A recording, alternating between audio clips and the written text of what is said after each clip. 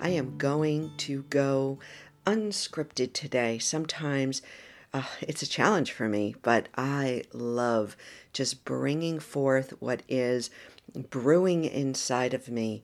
We have so much intelligence, my friend, that oftentimes, just allowing yourself to let it rip allows you to see what is really going on inside. So, before we get started, I want to let you know that this episode is being brought to you by Amari Global. Amari Global is the mental wellness company, and it is providing and building human to human networks that are bringing their best in class mental wellness products to the world. I am proud to be a partner with Amari Global. I am proud to be offering these extraordinary gut-brain protocols to offer people natural solutions to feeling strong, calm, and clear every day. If you want to take a look at the show notes, there's loads more information about Amari, about how I'm working with them, and about how you can participate as well. So here we go, back to my unscripted podcast. This one is about freedom. Where are you free? Where are you not free? Are you willing to find out? The essence of yoga. Yoga is a discipline I've been teaching for over 20 years. It is about removing the obstacles that hold back, shut down, block life force from moving through you. That's a biggie. Now, I'm not just talking about physical yoga, the yoga poses that many of us are familiar with. I'm talking about the mental obstructions, the emotional blocks, and the physical obstacles. So we get tense, we get tight, we hold back, we shut down, and it literally is like clinking up. I'm trying to think of the right word. When you bend a garden hose. I don't know what that's called. But when you bend a garden hose, it either completely stops the flow of water, or it definitely slows down the water so that the water's just dripping out. And when we get shut down by obstacles, by blocks, by tension, that's what happens. We become this garden hose that's bent in many places so that our life force, our prana, our chi, our energy slows down. And it may just drip, drip, drip. I often would say in class, don't be a garden hose that's all bent up. Instead, when you practice, and you practice daily, yoga, meditation, prayer, journaling, self-care, you start to unwind, unblock, unfold, and unleash that life force. You start to become a fire hose of life force, creative energy, confidence, instead of being just a drip, drip, drip. I don't know about you, but I'm game for that. And the way that we unblock, unfold, and unleash that energy is by becoming aware. Number one, become aware of where you're blocked. We have to know. We can't just think it's going to happen by itself. It's not.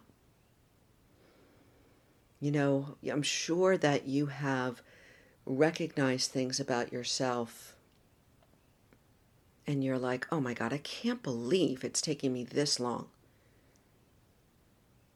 When we are dedicated to ourselves, dedicated to practice, dedicated to self-inquiry, we become aware of where we're holding back, how we're shutting down. Awareness is step one. We have to be aware before we can change. It's why we practice meditation. It's a becoming familiar with ourselves. It's why we look at ourselves constantly. It's why we admit to ourselves where we may still be holding back, shutting down, trying to control, forcing things. It's a biggie.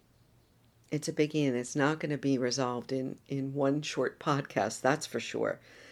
But I want to encourage you today to sit down with pen and paper and ask yourself, where am I blocked? What is holding me back? Where am I playing small? What am I not willing to admit? And you can start this on the physical. Oftentimes it's a little easier to start with the body. Where am I blocked? Where am I not at full strength? So for me, I'm dealing with a hip issue. It's a kind of a groin hip. Been bothering me for about 6 months now. I'm seeing somebody who's helping me, but it blocks me from doing things, from walking a certain way, or from, certain yoga poses. It's blocking me, but I'm working on it. I'm aware of it. There are other things going on in my physicality, right? Some of my eating patterns are not optimal. Some of my habits. So I'm just willing to admit it. Write it down, pen and paper. Where am I weak? Where am I tense and tight? I hold tension in my neck, in my upper back. So I need to do things every day to break down that pattern of tension. The body is a little easier to start with. We can move to the mind, maybe a second, easier place. And this is where our meditation practice comes in. But even walking without all the noise, can help you to become familiar with mental patterns. I'm always thinking this. Do you know that they say about 80% of the thoughts we had today, we had yesterday and the day before and probably last year. So if you're thinking the same thing all the time, I have to get in shape. I'm not good enough. Why do I always, say that? Why do I do this? Why does she not like me? Why am I not getting a raise? Why am I not getting promoted? Why don't I know how to do this?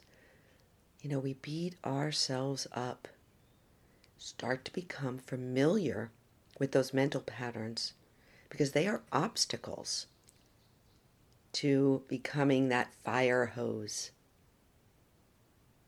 of energy, of creative spark,